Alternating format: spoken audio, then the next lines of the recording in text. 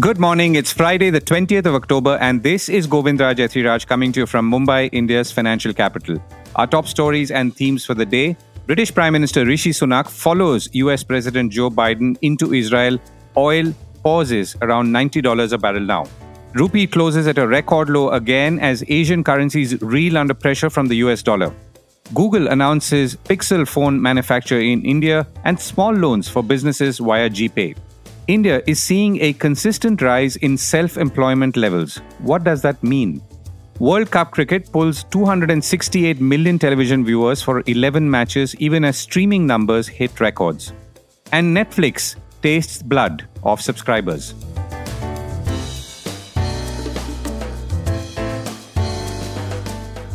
This is a core report with Govindraj Ethiraj. British Prime Minister Rishi Sunak reached Israel yesterday and met with Israeli Prime Minister Benjamin Netanyahu amidst attempts to bring about peace and humanitarian aid to those affected in Gaza. Markets world over obviously were affected and continue to be. In India, the BSE Sensex ended 248 points lower at 65,629. The Nifty 50, on the other hand, settled at 19,625, down 46 points. In international commodity markets, oil fell as the United States also eased crude sanctions against Venezuela, causing it to drop back after spiking thanks to Middle East war tensions. Brent has now dropped to about $90 a barrel after touching a 2-week high on Wednesday. Oil, as we've been discussing here, has been volatile since the October 7th attack on Israel by terrorist group Hamas. Speaking of oil, the first signs of stress are showing in airline projections internationally, and this might affect Indian Airlines too very soon. The American Airlines Group has slashed its 2023 earnings expectations, hit by jet fuel prices that have climbed more than 26% since the start of the third quarter, as well as, interestingly, sagging demand, according to Bloomberg. Because most tickets are sold well in advance, there's usually a lag time of a few months before carriers can raise fares to begin recovering higher fuel costs. Every 10 cent per gallon increase in the price per year of fuel adds about $2 billion in costs for the US passenger and cargo airline industry, according to the Airlines for America group. Currencies continue to be under pressure across the region. First, the rupee. It ended at a record closing low of 83 rupees 28 paise against the US dollar on Monday. The fall was small, just 2 paise against Friday's close of 83.26, but sufficient to send it to the record books. The rupee touched a record low of 83.29 in October 22, but not closed at that point. Malaysia's ringgit has fallen to its weakest level since the Asian financial crisis of 1998, according to Bloomberg. Japan's yen, as it traded within a whisker of 150 per dollar, stoking concern that authorities would intervene to support the currency, Bloomberg said. And Google comes marching in. Alphabet yesterday announced it would start production in India of its Pixel 8 smartphones in time to reach the market by 2024. The company said at its annual Google for India event in New Delhi, along with a string of other announcements. Google will partner with local and global suppliers to put together its first made India handsets, hardware chief Rick Osterloh said at the event, as reported by Business Standard. 2 weeks ago, Google had said it would start manufacturing Google Chromebook laptops along with HP at a plant near Chennai. Production would have already started off for those laptops, and these are primarily aimed at the education sector, as they are in countries like the United States. There were other announcements as well, as they usually are at this annual event. Google also announced sachet loans on the Google Pay application to target small businesses in the country. Google India said that merchants in India often need smaller loans, hence the sachet loans on the GPay application. So the company will provide, or front end to be more specific, loans to small businesses at just 15,000 rupees that can be repaid in smaller repayment amounts as low as 111 rupees, Google India said. The tech giant has partnered with DMI Finance to provide the loan services, and presumably there would also be a bank, or at least the NBFC that's been mentioned. Google Pay has also enabled a credit line for merchants in partnership with ePayLater, helping to solve the working capital requirements of merchants, and they can use it across all online and offline distributors to buy their stocks and supplies. Google India also launched credit lines on the UPI app in collaboration with ICICI Bank and expanded the portfolio of personal loans on Google Pay by partnering with Axis Bank. Fresh rules on laptop imports. Speaking of Google manufacturing phones, imports of laptops tablets, and personal computers will now have to go through a new government system of authorization, according to Reuters. The system aims to monitor and only monitor shipments of such hardware without hurting market supply, government officials said on Thursday. The new import management system takes in effect from end of this month and requires companies to register the quantity and value of imports, but the government will not reject any import requests and will only use the data for monitoring, officials said. The policy in its current form represents several walkbacks, if one can call it that, from the original announcements to license imports in August in an abrupt and most 70s-like move. Its purpose is to ensure that all this provides us with the kind of data and information we need to make sure that we have a completely trusted digital system, S. Krishnan, senior bureaucrat in the Electronics and Infotech Ministry, said, according to Reuters. Now, the decision obviously provides relief for global laptop makers like Dell, Apple, HP, Samsung, and Lenovo, all of whom must have begged, pleaded, and cajoled the government, saying that they were not ready for import restrictions and a full shift to an India-only manufacture was not possible, at least not so suddenly.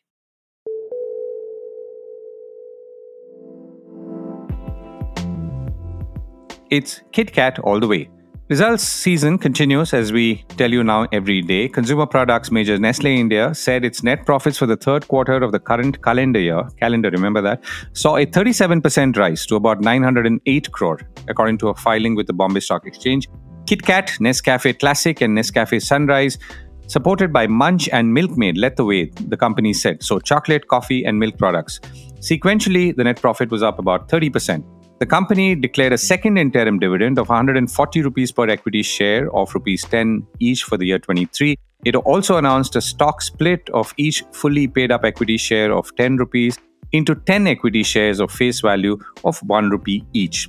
So if you are planning to buy Nestle shares and it looks cheap, remember this is why it could be so. Revenue from operations for the third quarter of the calendar year came in at about 5,036 crores, up about 9.5%. Nestle India's chairman and managing director Suresh Narayanan said that domestic sales grew double-digit on account of mix, volume and price. Key brands continue to perform well, led by Kit Kat, Nescafe Classic, Nescafe Sunrise, supported by Munch and Milkmaid. We crossed 5,000 crores, which is the first in any quarter in the history of the company and a landmark for us, he said. Interestingly, Nestle said that its e-commerce channel contributed to about 6% of quarterly sales with continued growth across product groups. India's economy is getting formalized, but by how much? Wider indicators like more bank accounts, digital transfers, tax collection net being widened would obviously point in the direction of the Indian economy getting more formalized. However, this formalization in terms of production is not increasing or resulting in an increase in formal employment, according to the Business Standard. Last week, the Ministry of Statistics and Program Implementation released the results of what is known as the Periodic Labour Force Survey for the period of July 22 to June 23. Now, this is the sixth PLFS report, and each tracks a 12-month period between July and June. So India has been seeing a consistent increase in self-employment, with well over half the country's workforce being self-employed. In 22-23, for instance, about 57% of workers in so-called usual status were self-employed, which was higher than in previous years, according to the Business Standard, which adds that the structure of the labor market in India is skewed towards self-employment, which keeps earnings depressed. Self-employment often becomes a fallback option for workers who are unable to find work but also cannot afford to exit the workforce. An Azim Premji University State of Working India report 2023 says the recent rise in rates of female labor force participation is due to a distress-led increase in self-employment, which we also saw during COVID. Now, this employment trend does not obviously signify a surge in genuine entrepreneurship, but rather reflects the scarcity of satisfactory job, says the Business Standard. So the PLFS provides data on different metrics which helps or could help policymakers to understand the proportion of people demanding work, the proportion of people among them who fail to get a job, gender differences in employment, as well as wages, etc. The PLFS also tells the sectoral distribution of workers in the economy, for example, how many are in agriculture and other sectors, or the type of work they do. For example, casual labor, how many work for themselves, or how many have salaried employees or salaried jobs, and so on. I reached out to Ashok K. Bhattacharya, editorial director of Business Standard, and I began by asking him how we should be looking at these PLFS numbers in an attempt to gauge the health of India's economy? Well, the survey is quite clear that it categorizes employment categories into broadly four groups. One is self-employment, second one is self-employment among women and casual labor, and then salaried wages, wage earners. Now, if you see the share of self-employment, and if you look at 2017-18, which is the pre-COVID year, or even if you take the 2018-19, or even if you take 2019-20, the self-employment levels were around 52 to 53%. And if you look at the COVID years, the self-employment levels are actually rising. The first year of the COVID of 2020-21, it went up to 55.6. Then the following year, it went up to 55.8. And 22-23, post-COVID year, you actually see a sharper rise to 57.3%. Now, this clearly shows that even while the economy is getting formalized, formal jobs are not growing. So this is certainly a cause for concern, because the same period you take the regular salaried wage earners, their share is actually dropping from around 23 or 24% the pre-COVID years to 21% in 2022-23, which is last year. So what you are seeing is that while the overall labor force participation rate, women participation in workforce, they are all rising, but the nature of their participation has seen a dramatic change, which raises many questions that why is it that the corporate sector or the organized sector, which is doing quite well from the income side, from the production side, if you see the corporate sector results, they're doing quite well. And yet, the organized sector employment, the salaried wage earners, their number is declining. So this is the dichotomy, and this is also a reflection of how the organized sector probably has cut short and has reduced its employment levels, while probably it is also a reflection of the rise of the gig economy, where most jobs are not really regular wage earning jobs, but actually contractual jobs, which will be captured in self-employment categories, and it will not be captured in a wage earning category. So it's a clear sign that which direction the economy is moving as we come out of COVID. Right. And I'm sure the fact that the IT sector is also now shrinking, and the latest quarter numbers on total employment levels, which are obviously down, is going to contribute to this. But a slightly larger question, AKB, this shift between, let's say, people who are earlier showing up, at least in absolute numbers, in the organized sector, now shifting to the unorganized or self-employed sector, is that a bad thing? Well, it depends from which perspective you're seeing. If you're seeing it from the corporate sector, they are actually increasing their margins. So they are showing increased profit growth. They are paying higher taxes. But purely from the social security point of view, a self-employed person does not enjoy the kind of social security benefits that is available to a regular wage earner. So purely from a corporate sector point of view, this is clearly contributing to the growth. But from the labor market point of view, unless there is a strong dose of social security benefits meant for the self-employed persons and the contract workers, I think it's a bad thing from a macroeconomic perspective. And would there be any estimate of what these numbers could be, in millions of people, let's say, who could have moved away from the organized sector to the self-employed category? If you look at labor force participation, say around 55% right now, which is the year that we're talking about last year. Now, 55%, and you say that out of 55% of your total workforce, which is around, let's say, 470 million people, so 55% would be really is a figure, and 22% is only the wage earners. 21%. So 21% of that 55% is what the number is. So one has to 21% of 235 million, roughly. Yeah, that's right. That would be the wage earners, and 57% of that 235 would be around self-employed. Right. What are the chances that people are declaring their status accurately, or the data is being collected and reported accurately?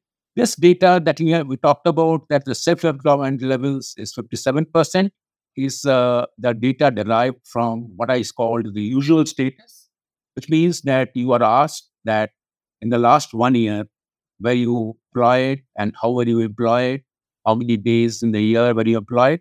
So this is the data from usual status. Now, when you get the data on whether you are how much you are earning, what is your labor force participation units, are you unemployed or not, that is the data is coming from the current weekly status, which means that in the last 1 week, were you employed or not. So a lot of statisticians believe that the current weekly status gives you a better assessment of the job market than the usual status number, because normally people tend to forget about what has happened in the last 1 year. So that caveat must be introduced that the self-employment numbers or the salaried wage numbers is a number that is derived from the usual status survey, not from the current weekly status survey. So that caveat must be introduced in this assessment. So, if we were to look ahead now, let's assume that all these figures are accurate and there is a rise in self employment, which is not necessarily voluntary in that truest sense. What would be your policy prescription or thought, apart from the social security net, which you already touched upon? I think the policy should try to evaluate how well the contractual labor market is responding to the demand supply situation. And if there are more people who are being hired as contractual workers, to what extent the labor policy change that was introduced by having fixed contract work for various things with the social security benefits, to what extent that policy can be implemented uniformly across sectors. Because the government does have a policy on fixed contract workers, and the government did announce that fixed contract workers should also get social security benefits. But in its actual implementation, one has not seen that policy being implemented as well as it should have been. So I think that is a clear response from a policy point of view, that by all means, if there is a gradual change from salaried wage earners to self-employed who are mostly on contract workers or who are part of the gig economy, how do you bring them under the social security net that they truly deserve? AKB, thank you so much for joining me. Thank you. Disney Hotstar sees 268 million television viewers for 11 World Cup matches. Live broadcasts for the first 11 matches of the World Cup cricket tournament have been watched by about 268 million viewers on linear television, Disney Hotstar said on Thursday. Of this, some 96 million young working professionals aged 22 to 40 tuned in, which is about 5% higher than in 2019. The peak live concurrency for the tournament is 56 million viewers registered during the India versus Australia match in Chennai on October 8th, said the company. Earlier, Disney and Hotstar reported a historic concurrent viewership of 35 million viewers online during the ICC Men's Cricket World Cup 2023 match between India and Pakistan. This apparently is the highest peak concurrency number achieved across all formats of cricket. The Asia Cup 2023, which you may have caught earlier, garnered an overwhelming response from fans, said Disney, with 28 million viewers for the India versus Pakistan match and 21 million viewers for India versus Sri Lanka, according to Disney. So to now understand the numbers in context, I reached out to Sanjog Gupta, head of sports at Disney and Star, and I began by asking him how he was taking in these numbers. The World Cup's got off to a solid start moving. We've had a couple of big hits, and overall, we're in a good position after the first power play. That's how I would define the start of the World Cup. TV viewers, we are at about 260 million. That is the total number of viewers who have tuned in for the first 11 games. We are nearing 60 billion viewing minutes. That's the total watch time, and an indicator of how engaging the World Cup has been, which is a significant growth, almost a 22% growth over the last edition of the World Cup in 2019. The big hit there, as far as television is concerned, one that we did for 6, is the popularity of the World Cup among premium audiences. So if you look at the segment of audiences in SEC, A, and B, the higher socioeconomic classes, we've seen growth of 40 and 24% respectively in the watch time for these SECs. That basically means that we are attracting higher premium audiences and keeping them engaged for longer in the first 11 matches of the World Cup compared to where we were in 2019.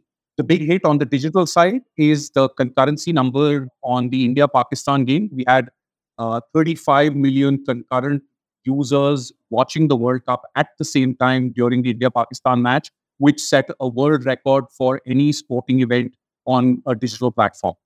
Right. So to come back to the roughly 60 billion minutes you talked about, so what does that tell us in terms of overall viewership and the way people are consuming content right now, at least in cricket, Sanjog?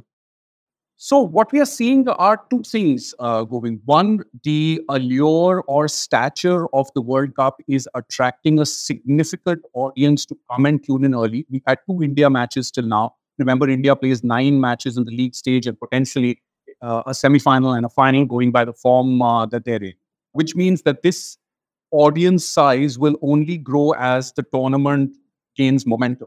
What we are also seeing in week 2 of the tournament, and I'm sure you were watching, two big upsets with Afghanistan beating England and Netherlands beating South Africa, which has thrown the tournament wide open. And we are seeing fluctuating fortunes for the top teams, Australia, England, South Africa. And that has created an added layer of interest in the non-India games. So the India games tend to be the ones that are most watched, and they continue to be. But it's the non-India games which are also driving growth because we are seeing the tournament being flung wide open on account of these two upsets and the momentum that the big teams are not being able to get. Would the takeaway also therefore be that people are watching television? I mean, the big question outside in is that the number of people who are watching television, as in linear television, through the classic Tata Sky and so on, or Tata Play as it's called today, would be reducing. So does this suggest that it's not changing, or is it's increasing? TV consumption is as robust as it has ever been, Govind, and that's what these numbers indicate. I think what has happened is fans have started accessing devices based on convenience, accessibility, and just their preference at that point of time. If I'm mobile and I don't have access to a big screen, I choose to engage on the mobile device because I don't have another option. But when I'm home and I want a communal experience or a familial experience which is immersive and uninterrupted, I choose to watch it on TV. So we will see this pattern continue where the same fan will actually choose to consume the same event or the same game across different devices based on his or her availability and the accessibility to the device that he or she has at that point. To cut a long story short, television is strong. It seems to be growing and it seems to be aggregating audiences at scale for an event of stature, which is what the World Cup is delivering. And we're seeing aggregation on the digital side as well. A comparable number, the peak concurrency on digital on the India-Pakistan game, which is the highest on digital for this tournament, was about 35 million. Now we have TV data for the first 11 games, which includes the India-Australia game, and the peak concurrency for the India-Australia game was about 60 million. So clearly, there is immense appetite to watch live cricket, which in some sense is this shared experience that all of us have as fans on the big screen, and also look at avenues to stay connected with the game on the mobile screen. Right. And I know it's still early days. How is all of this playing out from a monetization point of view, Sanjay? It's again been very strong. I think the combination of the stature of the World Cup, the interesting run up to the World Cup you had with the Asia Cup, which also saw record viewership, the festive season, and advertisers obviously wanting to spend big to acquire users or build brand saliency, has meant that we've signed up 27 sponsors across TV and digital. And I think at last count, more than 500 advertisers. The interesting thing is we are still seeing a lot of demand for inventory on the World Cup because a lot of advertisers have still not started their campaigns because Diwali is still some time away. So what we are now trying to figure out is how do we make the most of the demand that exists, which will obviously grow on the back of the viewership results that we've seen over the first couple of weeks and the momentum that has been built into the tournament. and maximize both value for advertisers as well as value for fans. Right. Sanjog, thank you so much for joining me. My pleasure, Govind. Thank you so much. Record numbers at the box office. India's biggest multiplex operator, PVR INOX, posted its highest ever quarterly profit as people returned to theatres to watch a series of Bollywood and Hollywood blockbusters. PVR INOX sold about 48 million movie tickets in the 3 months through September, a 64% jump on merged ticket sales. I'll explain what merged is in a moment as compared to a year ago. Quarterly profit was about 166 crores, up from a loss of 71 crore last year, according to Bloomberg. Now, PVR INOX, the merged entity, was created earlier this year following a merger between PVR and INOX Leisure. Thanks to COVID and a series of flops, trade analysts, among others, had pretty much written off Bollywood this year, even as recently as 4 months ago, till Shah Rukh Khan came along and did what all Bollywood heroes do: save the day. At least sometimes. Roughly 70% of Bollywood's revenue comes from theatrical or movie hall revenue, while 30% comes from the streaming giants, one of whom we will talk about in a moment. This quarter also saw the release of some of the best grossing Hindi movies of all times, including Jawan, starring Shah Rukh Khan, and Gadar 2. Hollywood contributed its bit with Oppenheimer and Barbie. Analysts are saying, including some the core has been speaking to, that such a strong run for the rest of the year is tough. But then, like in the movies, you never know when there is a twist in the tale. And Netflix tastes blood. Speaking about movies and streaming, Netflix has said that its effort to limit password sharing has led to an almost 11% rise in subscriptions in the third quarter, and a better than expected result that's now encouraging it to increase prices in the United States and other markets, the Wall Street Journal is reporting. The streaming giant added almost 8.8 million subscribers in the third quarter, with customer growth in every region, its largest quarterly customer gain since the second quarter of 2020, which of course, as you know, times with COVID. It would of course be interesting to know how many of these subscribers have been forced to subscribe after being kicked off from the, family plan, and how many of them are new. Nevertheless, Netflix ended the quarter with 247 million paid subscribers, up 11% from a year earlier. So the company now wants to raise plans for its basic plan in the United States, which is no longer available to new customers, to about $12 from about $9.99, or rather $11.99 from $9.99, and up the cost of its premium plan to $22.99 from $19.99. So the question, of course, is, will India follow in terms of price hike? Let's see. Netflix has to contend with Reliance JioCinema in India, apart from all the other competitors like Amazon, Apple, and Disney, who it faces off in other countries as well. That's it from me then. Have a great weekend. Bye for now.